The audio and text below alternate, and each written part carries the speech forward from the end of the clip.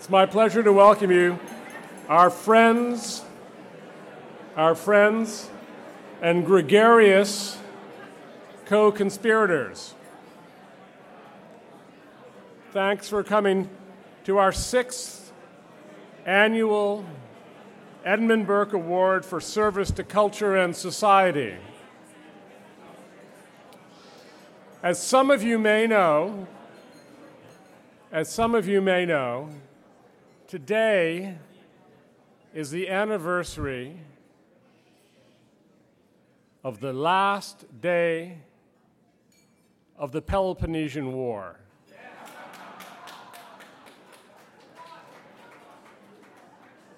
I remember it well. It seemed appropriate somehow, given our honoree tonight. And speaking of our honoree, I assume he will soon be taking his seat. In the meantime, I'd like to thank you all for coming and helping us to celebrate the New Criterion's 36th anniversary and to honor Victor Davis Hanson, farmer, historian, classicist, teacher, scourge of the dispensers of cant, and defender of the perquisites of liberty. Victor, I think, is a man for whom our Burke Award might have been fashioned as a bespoke garment. So completely does he incarnate the values that we endeavor to champion at the New Criterion. I'll have a bit more to say about Victor in due course, which is to say, after the main course. But for now, let me say how delighted I am to see so many familiar faces, so many friends in the audience. But like the chap in the parable of the prodigal son, let me also say how pleased I am to see so many unfamiliar faces. I hope that in time you will all graduate to the coveted status of New Criterion familiars. In the meantime, I'm happy to report that this is, by a considerable measure, the largest Burke Award Gala to date.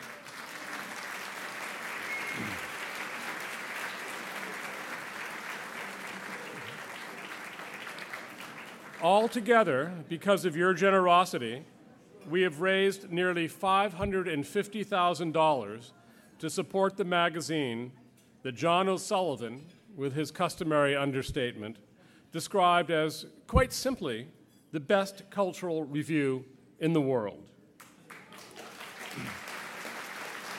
Now, I'm sorry that John is not with us tonight, for I would like to congratulate him man to man on his refreshing perspicacity. Try as I might, I cannot improve upon his considered and delicately phrased judgment. So thanks to all of you for making this event such a great success. And I'd like to mention in particular our leadership donors, Len Blavatnik, the Gilder Foundation, the Hertog Foundation, Virginia James, Thomas Klingenstein, James Piereson, and a couple of donors who wish to remain anonymous. You know who you are, and more to the point, I know who you are, so I want you all to know how grateful I am.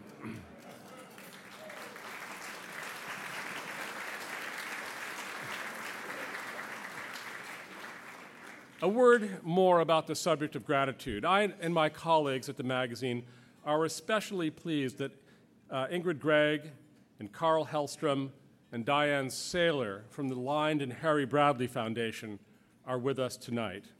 As many individuals in this room have reason to know, the Bradley Foundation has been an indispensable fructifying force behind a majority of politically mature cultural initiatives in this country.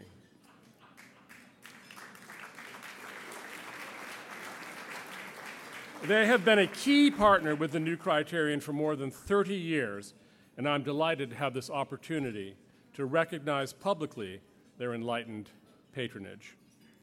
Finally, we are deeply honored that last year's honoree, Philippe de Montebello, is with us tonight. So welcome to you all. Please join me in getting outside the delicious comestibles that the culinary artists at the Metropolitan Club have prepared for your delectation. I will be back soon. So I invite anyone who wishes to learn about the basics of Victor Davis Hanson's professional life to consult the program that we have thoughtfully provided for your reading pleasure. The essential itinerary is there in black and white. But I'd like to introduce him by concentrating on another side of Victor's activities. To the world at large, Victor is known partly as a classicist and military historian, the author of books about Homer, Thucydides, and the Peloponnesian War, the techniques of ancient warfare, and the successful generals. And most recently, a capacious and deeply original book about the Second World War, copies of which, by the way, we have for all of you as you leave. Signed copies as well. Now, Victor is equally well known as a muscular and astonishingly productive columnist who weighs in with gimlet-eyed prose on a host of contemporary controversies, shaming naked would-be emperors and cutting through the rancid thickets of political correctness with that most uncommon of virtues, common sense.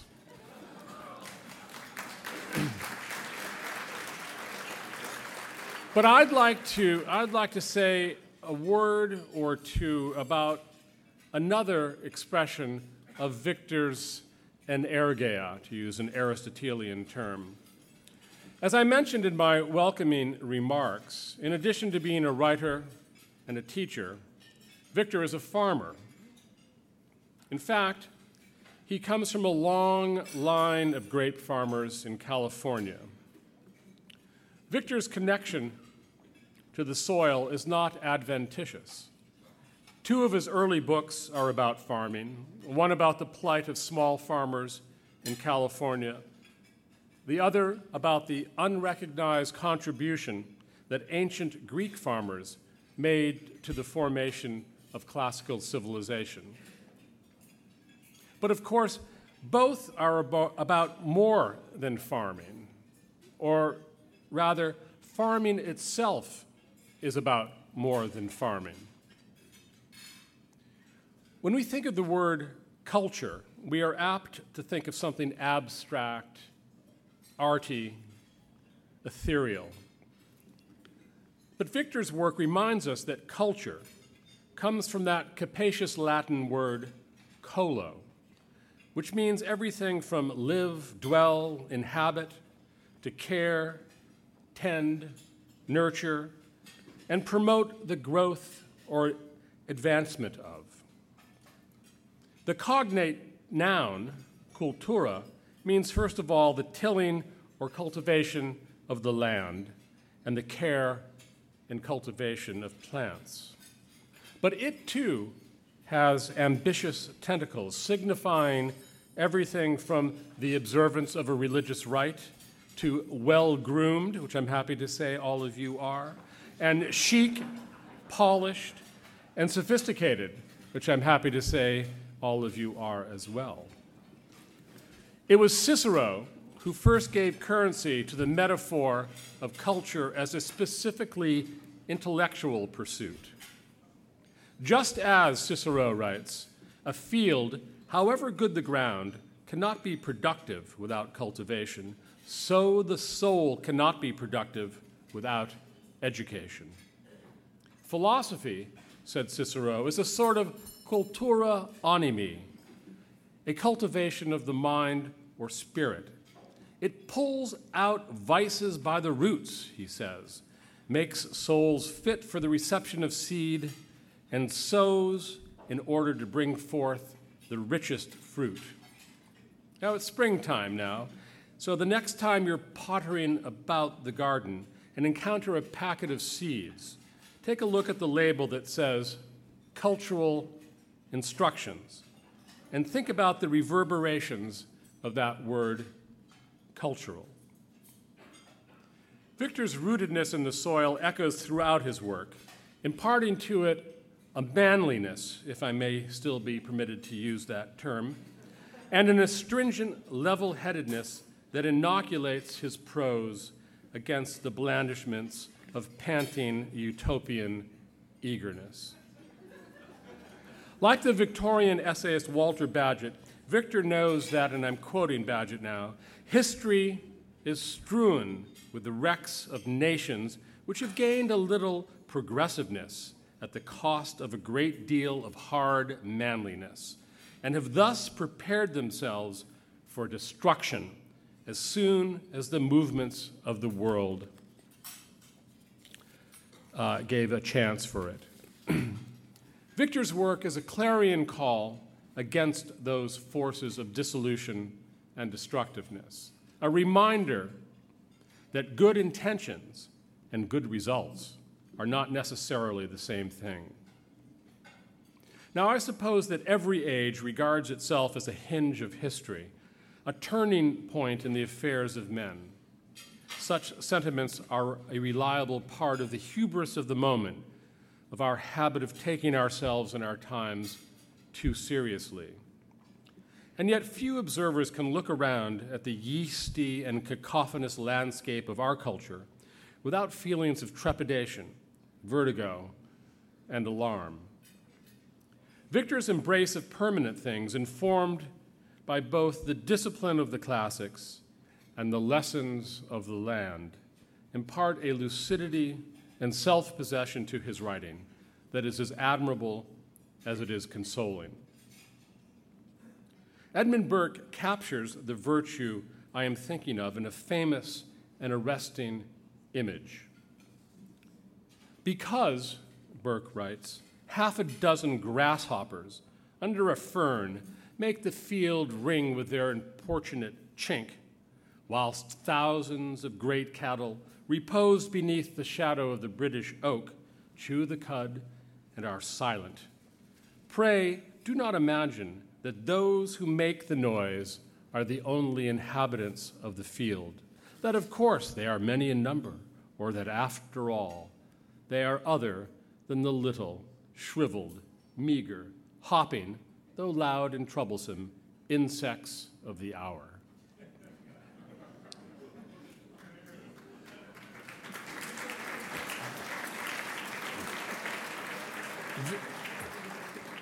Victor cuts across the chattering static of those ephemeral creatures, bringing us back to a wisdom that is as clear-eyed and disabused as it is generous and serene.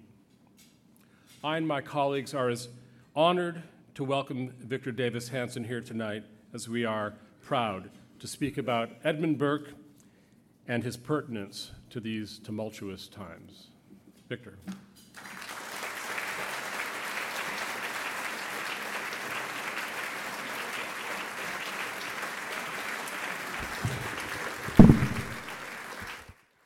Thank you very much, Roger, for that kind introduction. I have to confess, when he said manliness, I got kind of scared because on the way here, I said to my wife, we were walking out in the orchard, and it was very nice on Saturday, and I said, well, I got to go to New York. I get claustrophobia. I get lost. I don't like it. I have to give all these lectures. I get nervous. And she said, oh, shut up, Eeyore.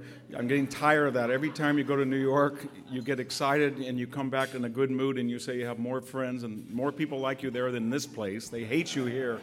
So that wasn't very manly to be called Eeyore by your own wife. But I thought, in this period of, we hear the word populist a lot and often misused, and I was looking to see how many times Edmund Burke has been evoked by contemporary political observers and columnists and pundits, and almost as much as Alex Tocqueville, and also the third one I found was Niccolo Machiavelli, and they're all, of course, used in the context of anti-Trump. Trump embodies Machiavellian ruthlessness.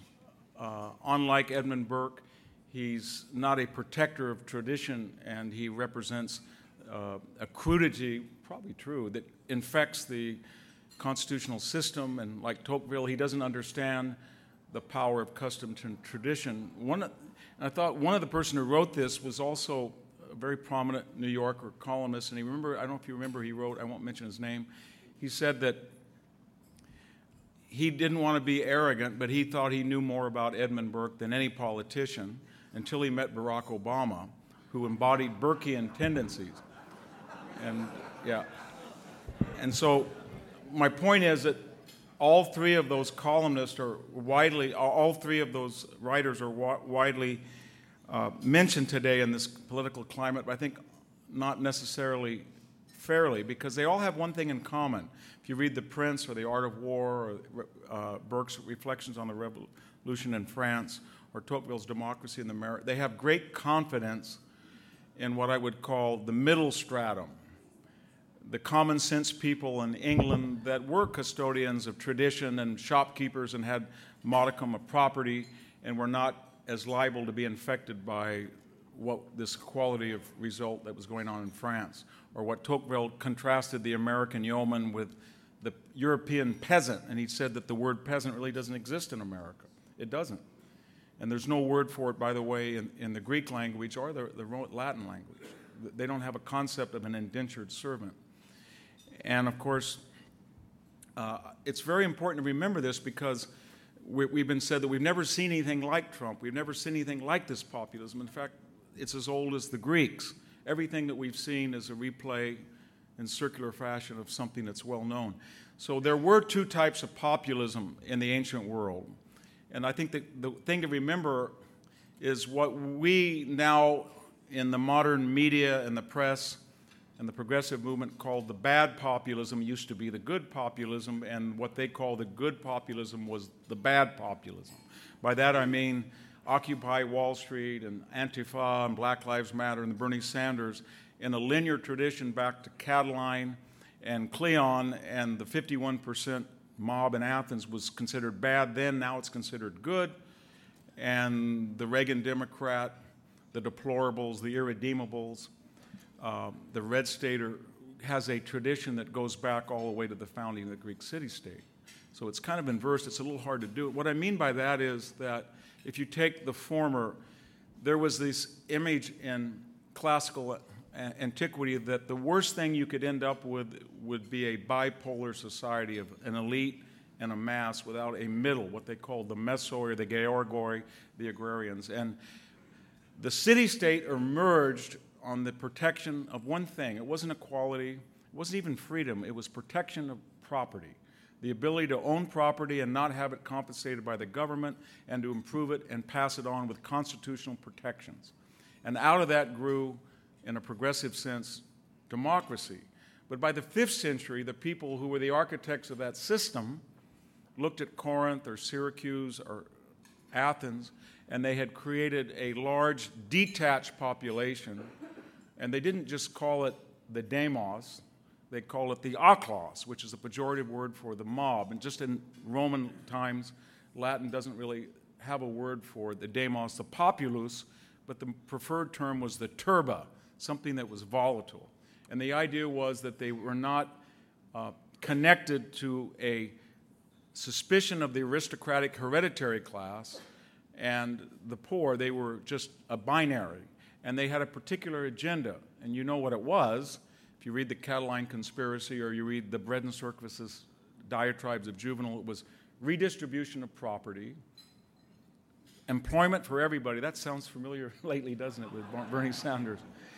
And the other one is kind of eerie. Cancellation of debts. I just saw Bernie Sanders thought student loans should be all forgiven. And more, not less government. And this is kind of a strange thing. They were all, believe it or not, imperialist. The Athenian demos and what Plato called the nautical cloud, was really for a large permanent bureaucracy that would bring in capital from overseas and to urban areas. So we really see it in the Roman context where these people went out, the agrarians went out and created this huge empire, and then the influx of slaves and capital destroyed the Italian countryside and gave us latifundia. And there's a great passage, if I could indulge you, in Livy's history, and he says, at one point, they bring in this old man, old in antiquity was 50. At 64, I feel like I wouldn't be alive in the ancient world. But he takes, his name is Spurius Ligustinus, and he says, I want to tell you people what I've been doing for you. And he's talking to the elite. And his body is a roadmap of Roman imperialism. And he names over the last 20 years that he fought in Spain. He fought in North Africa. He fought in Achaia. He fought in what is now France. And his point is, I did all of this for you people because I was a Roman citizen, and yet when I came home, the amount of capital and labor came in and destroyed the very system that produced me. That same type of populism was the catalyst for the revolutions of 1848. And the same agenda again and again. It was a Catalan agenda. It was central to Marxist thinking. It explains the fraternity, the egalitarianism, the equality of result that characterized the French Revolution. That was a holistic notion that radical enforced equality by government mandate would govern or adjudicate every element of your life, from religion to art to economics to culture to politics to military affairs. It was the basis for the Napoleonic Grand Army. And then, of course, in the modern sense, we see it, as I said, with these modern movements. But contrary to that, or antithetical to that, there was this other tradition that founded the city-states. In a very strange passage, the historian Thucydides, who was a very fair observer of Athenian democracy, there was a revolution in 411 of property owners that say, we don't really want 51% of the people on any given day making law. And this was very influential on people like David Hume and Edmund Burke, who looked at classics in a very different way than our modern classicists. They looked at what the trial of Socrates, the debate at Mytilene, the execution of the Melians, and they thought that Athens had been a rogue nation because it had no constitutional protections from the mob or the outlaws. And this revolution of 411, their argument was we should bring back a middle group, and they should be the mesoi, the middle people, and they should have some property. I know that sounds, but you can see where the founding fathers were so influenced by it. And it was very influential for all the complexity of the Gracchi, Tiberius Gracchus, and Gaius Gracchus, the idea that if you don't have a middle, interior, rural, common sense check on urbanism and the accumulation of non-landed wealth, or you don't have a questioning of whether you should go out and become a citizen of the world. One of the great issues between these two populisms is whether you have sovereignty and exceptionalism, that you are a civis sum Romanus, or you're a citizen of the empire, whether you're an Athenian or whether you're a Corinthian or you're just a citizen of Hellas. And in this other populism, the populism that I think has led to the Red State and was the foundation of the American Revolution, you can see outbreaks, the Whiskey Rebellion, you can see the Jacksonian movement, you can even see some of the demagogic aspects of it with William Jennings Bryan. I mention that name because when I was a young person, my grandmother, who was a third-generation farmer in our house, made all of us memorize the Cross of Gold speech, which is kind of crazy.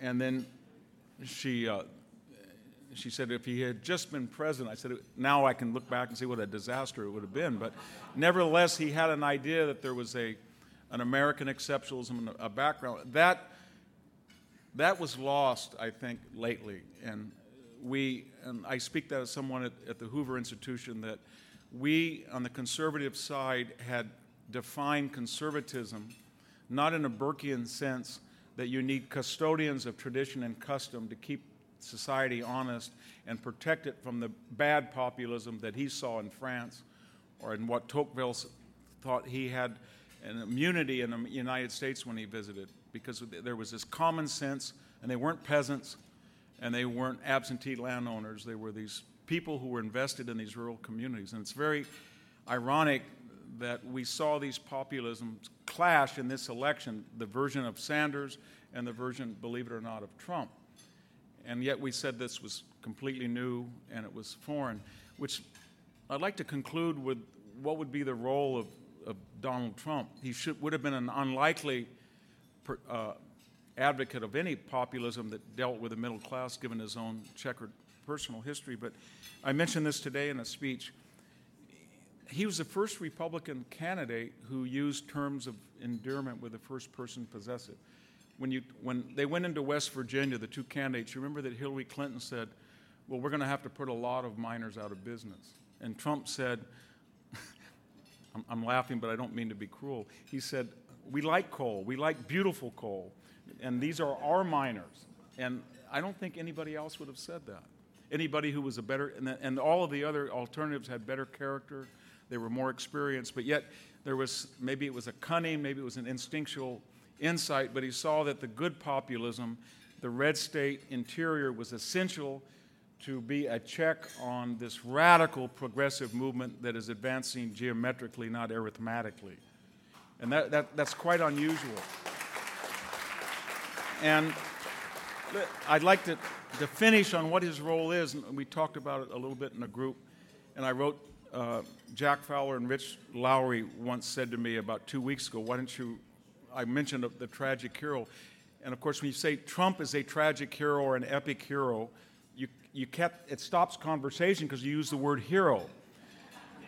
But hero in the ancient, as the way Aristotle formulated it in the politics and the way it was used, it doesn't mean that you're necessarily noble or you're moral or you're upright or you're doing something for humanity. What it means is you accomplish something that has those effects and that really is separated from the messenger. So in the Iliad, the first tragic hero we have, the apparat of Agamemnon and Menelaus, the deep state, they have a problem. They don't have the skills to deal with the existential problem, and it's not Hillary Clinton, it's Hector. And nobody can do, they don't know what to do. They can follow all the rules, that they have kingly prerogatives, but they need somebody who is a berserker.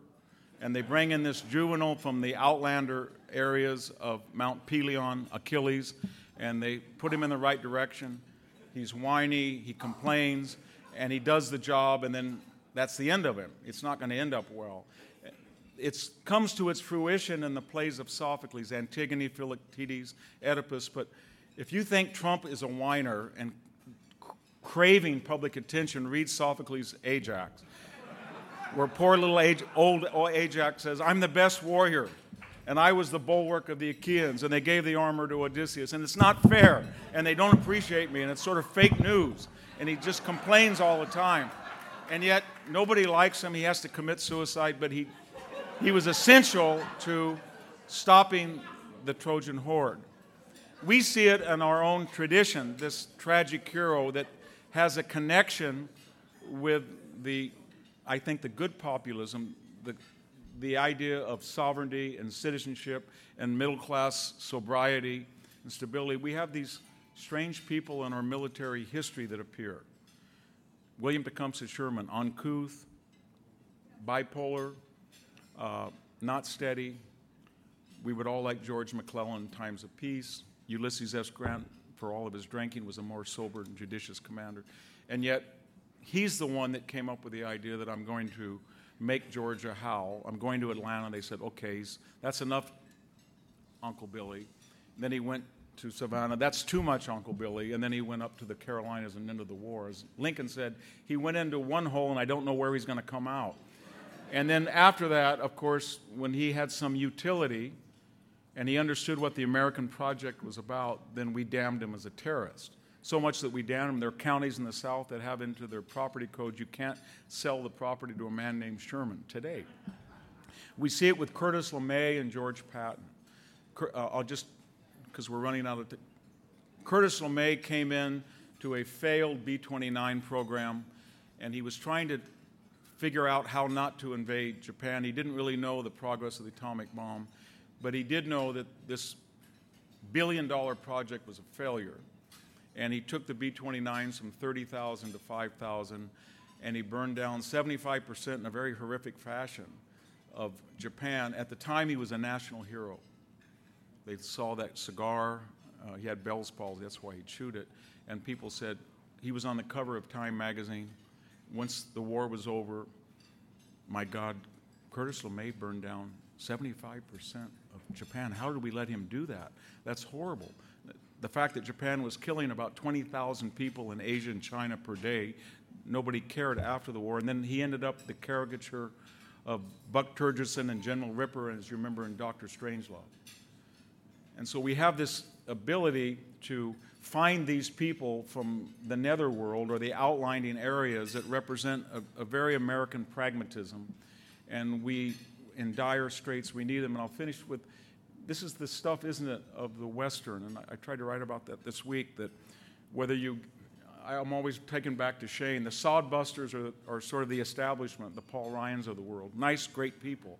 And they've got a problem. They've got ruthless, psychopathic cattle-bearing killers. Shane comes in, and he's an outliner. He thinks he can work with these people. He thinks that they'll accept him. He says he tries to go, and then when somebody has to kill Jack Palance, it's going to be Shane. And the fact that he had those skills is very suspicious. And the fact that he'll use them is even better, but it's also suspicious. But it will ensure that the sodbusters are okay, and he's going to leave. And you can see it with Ethan Edwards and the Searchers, the Magnificent Seven. Modern context is my favorite is Dirty Harry, who represents common sense Americanism, but we're very worried where he knew how to shoot that gun, and we don't want him to be turned loose after he's got rid of the psychopathic mass murderer. And I think in some ways, what we're watching out is an existential but long war in Western civilization for the hearts and minds of the state, the city-state, and we have an extreme version of equality of result and an urban redistributionist mode versus the antithesis. And we've somehow forgot that antithesis. We were so caught up with globalization. We were so caught up with rebuilding the world in our own image. We were so caught up in the material bounty that globalization, I'm speaking as one who works in Silicon Valley near it, that we forgot that there was a whole group of people in the world, in the United States, in between, that didn't think that all that was very conservative. And they felt, whether it was justified or not, that they were Burkean custodians of what the American idea was. And ironically, we had some kind of crazy Ajax or crazy Ethan Edwards that came in to remind us of that. Thank you very much.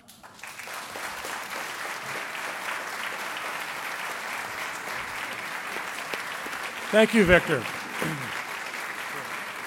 So Victor has agreed to answer a few questions. We have a few minutes, but it's impossible to see anything from the stage, so I'm going to step down and I will point to people. There are a couple of people in the audience who have microphones. Please wait till the microphone comes to you so we can hear the question.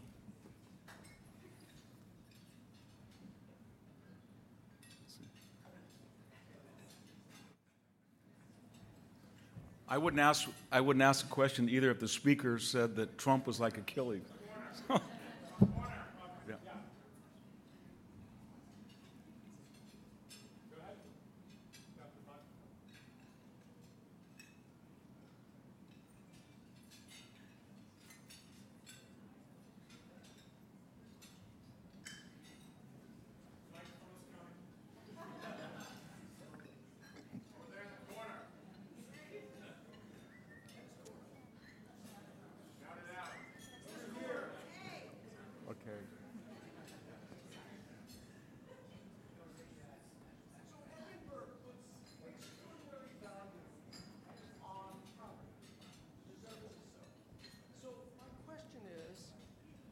Why haven't conservatives put forward the idea of property as an organizing principle that would combat racism? Racism. I didn't hear the first part of it. Repeat the question. Did you hear that question? He's asking you to repeat Edmund Burke. Oh, yeah. Right. Let me, I'll I can give an anecdote. When I was a boy, my family moved to Levittown on Long Island. It was designed in such a way that no returning black soldiers could buy into Levittown. It strikes me as completely wrong in the history of Edmund Burke, an idea like that. No, you're absolutely right, and it works best when it's an organic process and not a government down. So one of the things that I think the message has been lost, that we've had record low Hispanic and African American unemployment.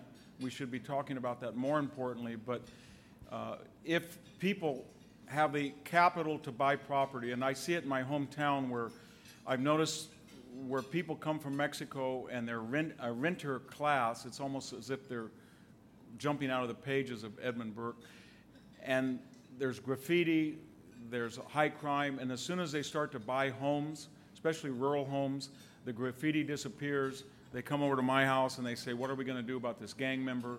And they're invested. And that was the idea, as I said, that was completely the idea of a tema, or a possession in Greek, was was the founding principle, not just of the city-state, but of Western civilization itself. And so what I have been upset about, and I think you have too, is that somehow we got into a trap that we allowed creative destruction, which we know is it's a very efficient, but we knew that it was destroying communities and taking property from people and creating a malaise in the center of the country. And somehow we justified that by saying, oh, get in the truck and go to North Dakota and frack or learn encoding, but we're not going to worry that you have to leave your grandmother and your third-generation home. And we didn't understand that we were destroying the very Burkean essentials of what makes a stable society and the custodianship of our values. So I think it's very important. And my colleague at Hoover, every time I have lunch with him, all he talks about, Tom Sowell, is we need to have black property owners. Nothing will change until we have a majority that own property. That's a very good point.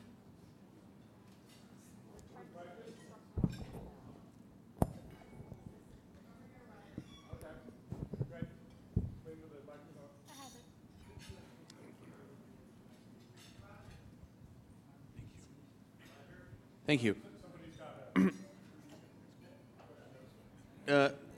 Switching gears, perhaps, a little bit. How is the attempted coup and its revelations going to play out, ultimately? How are the revelations of the attempted coup going to play out?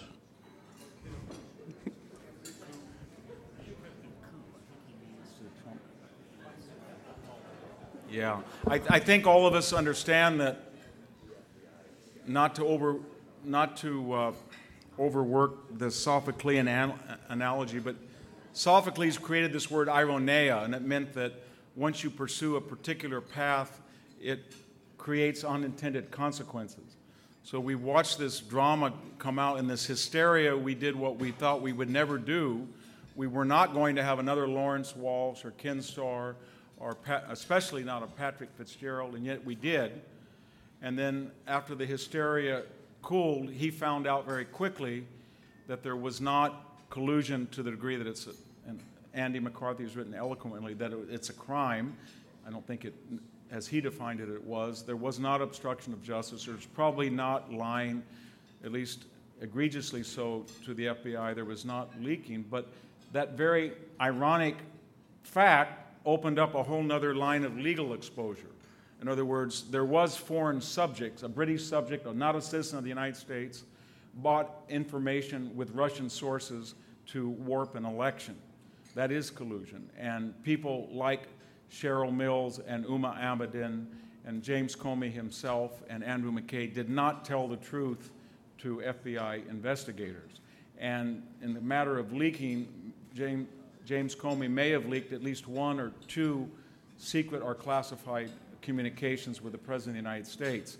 And a FISA, 4 judges were probably deceived in a sense that they were not given they either were not given a complete story of the dossier that was used to spy on American citizens, or they themselves, with a wink and a nod, did not request that in a way that usually inquisitive judges might. And finally, we have the United States government either reverse targeted or surveilled people, and somehow people like Samantha Power on 260 occasions asked for those names to be unmasked. What the UN ambassador has to do with that, I don't know. And they appeared in the press.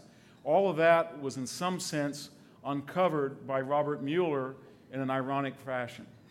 He didn't find what he was looking for, but in the process of not finding what he wanted to find, he reminded all of us that he was on the right track. There was a lot of crimes. They just were right under our nose.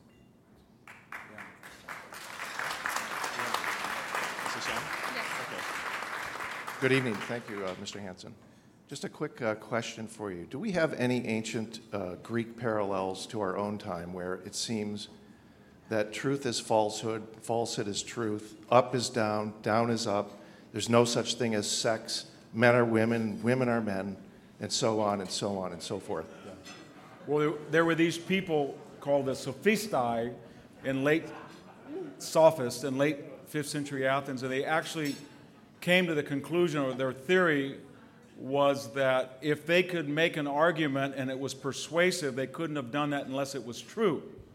And so they would try to make an argument they knew was false, but if they could persuade people, and they're, of course, the targets and the Platonic corpus, that Socrates is trying to argue that there is an absolute truth behind the universe, an ideal form, and it's not predicated on a social or an economic or cultural construct. It exists across time and space. And that argument of relativism versus an absolute truth is an ancient one. And unfortunately, we're in a sophistic period, aren't we, in the university, where we feel that truth is now in quotation marks, and it's predicated on your proximity to power, whether you have capital or whether you're wealthy or whether you're a particular race or religion, rather than just truth. And so it's very dangerous. And the larger question I think you were suggesting is, what are the social conditions that allow such absurdities to thrive and become orthodoxy?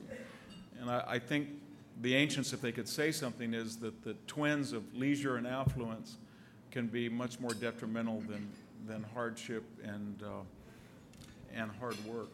And we have a society that is becoming very affluent and very leisured, and it's kind of deprecated the idea of hard work. And that's another thing that I got so outraged when Hillary Clinton. I understand that natural gas is going to replace coal.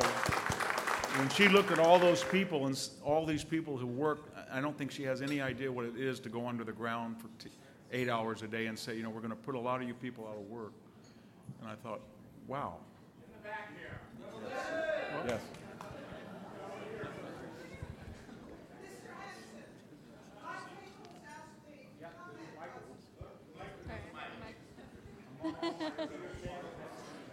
It's not up. Mr. Hanson, my beloved table here has asked me to invite you to comment on an experience that I have had in a very small town in Maryland. It's called Salisbury, population 40,000. Since 1988, I have volunteered for the food bank year after year. Just recently, like in the last week, there was a meeting of people who work for the volunteers for the food bank, and they discussed the following issue, that every year, for almost 30 years, we have talked about the acute need for the food bank.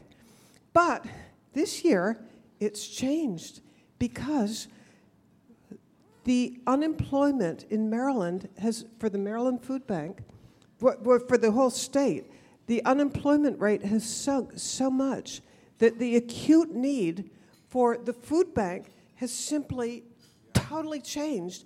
And so right now, instead of asking for more donations for the food bank and asking for more money, what they're trying to do right now is they suddenly, for the first time in 30 years, because of the improved employment picture, they're able to encourage people who've received food bank food. Their aim is to encourage people to get off food stamps and to become employed. And I would dearly like you to comment on the fact that, at least in the Maryland Food Bank, that the need for food has decreased and the change is to get more people earning. Well, I think that's a snapshot of what happens when an economy has not achieved 3% growth since 2006, and now is probably have 3 consecutive quarters. California just recorded the lowest unemployment rate, and again, what we're upset about is that with all of our correct economic dogma, we lost ideas of how these things affect people. So we said if you were never Trump or Trump was awful, we didn't ask ourselves what would his policies do to people like you're talking about versus the status quo, what it had already done to them. And so when I leave Selma, which per capita income is $16,000, my hometown, and Palo Alto is about $110,000 per capita, there was a big divide, and there was just absolute anger and depression the last 10 years. Now I cannot believe it. There's tilers wanted, plumbers wanted, lathe workers wanted, long-haul truck, everywhere that I know. And I have farmers who used to say, if I don't get illegal aliens, I can't work. And this minimum wage is killing me. I could never afford it at $12. And now they're saying, I've got to go find second-generation guys at Walmart. I'll pay them $16 an hour to come out and work. And I think that's a good thing, even though we're going to cost. What I'm getting at is what you're talking about is another aspect to the human side of absolutely solid and sound conservative principles, but somehow in the we lost 7 out of the 8 last presidential elections, at least the popular vote. Nobody won 51% since George H.W. Bush in 1988. There was something wrong in our presidential process that was not able to appeal to people, even though we had done very well at the local and state level. And so, again, it's very ironic that it took somebody with Trump's background to put a more human face on a principle that we'd forgotten about. You just don't write off half the country and say they're losers of globalization. Yes. Thank you. Thank you, Victor, for your wonderful remarks. I really enjoyed them. And as a classical conservative, I'm reassured by the idea that our problems are reflected in the same kinds of problems of 2,500 years ago. Yeah. My question is simple, and it's the idea of Achilles and Hector. Do you think that the need for Achilles is a flaw of the Greek self-government, or is it a feature? Well, I think what happens in all bureaucracies, all consensual societies, that we get complacent and we have certain norms of behavior and we separate ourselves from this dark Manichaean world out there, and that we are too sophisticated, we're too nuanced, we don't look at the world the way that our grandparents did. When I was brought up by a World War II veteran when I was a snotty 18-year-old, and I said, "You helped drop the bomb on." He said, "All it matters is 51%. That's all the world's about. You have to be better than the alternative." Somehow we forgot to be good, we had to be perfect. And so we over-refined, we over-adjudicated, we over-argued everything. And this maniac came in, and he destroyed the entire political discourse, and we considered him uncouth and crude, accurately so, but we never asked ourselves, would be the net result a chance of self-reflection, that we had created him. And we blamed everything, and he was crude, but in some ways, as I said, he was a chemotherapy, and it was designed to kill the cancer one day before it killed us, and I think it's working. Thank you very much. Thank you. Victor, don't go away quite yet.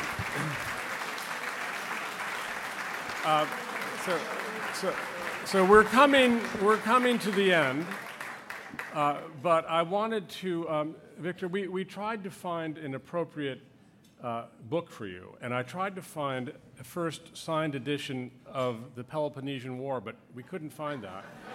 But we did find a nice 2-volume first edition of Ulysses S. Grant's memoir for you. And thank you very much. We'd like you to have this. It's my pleasure now to invite our executive editor, James Panero, to come to the stage and make a few parting recognitions.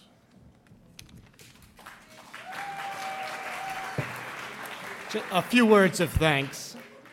A long, long time ago, back when the New Yorker magazine had a funny bone, Robert Benchley joked that the freelance writer is a man who is paid per piece, or per word, or perhaps. Well, I see many writers for the New Criterion in the audience tonight, and this evening is a celebration of their efforts. Let's give them a hand.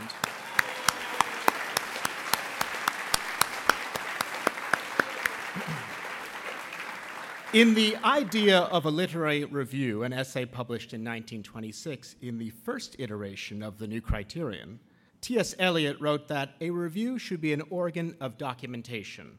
That is to say, the bound volumes of a decade should represent the development of the keenest sensibility and the clearest thought of 10 years. Now, for 36 years, this has been our mission at the New Criterion. By recognizing the work of our great honoree, you honor all of our efforts. On the staff of the magazine, we are fit but few. Yet working for a year, my colleagues assembled this remarkable event all in-house. Roger and I would like to recognize them now, and I hope that they will stand as I call out their names. Andrew Beck, Rebecca Hecht, Ben Riley, Mary Ross, Andy Shea, Eric Simpson, and Austin Stone. Ladies and gentlemen, the editors and staff of the New Criterion.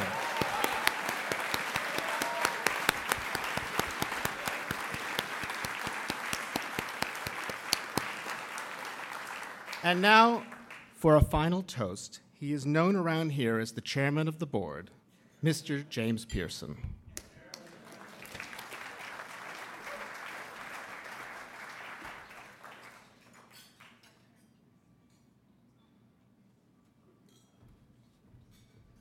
Thank you, James. As chairman of the New Criterion, I can attest that this institution is in great shape, intellectually, editorially, and most importantly, financially. For 36 years, it has upheld the best that has been thought and said in Western civilization. It's pervaded the highest standards in civilization in a time that is, if not dark, certainly not bright. So let me raise a glass to Roger Kimball, the staff of the New Criterion, the stable of writers of the New Criterion, to all those assembled tonight, to Victor Davis Hanson. Thank you, Victor. Thank you very much for all of your work. Thank you. Here's to the New Criterion. Thank you.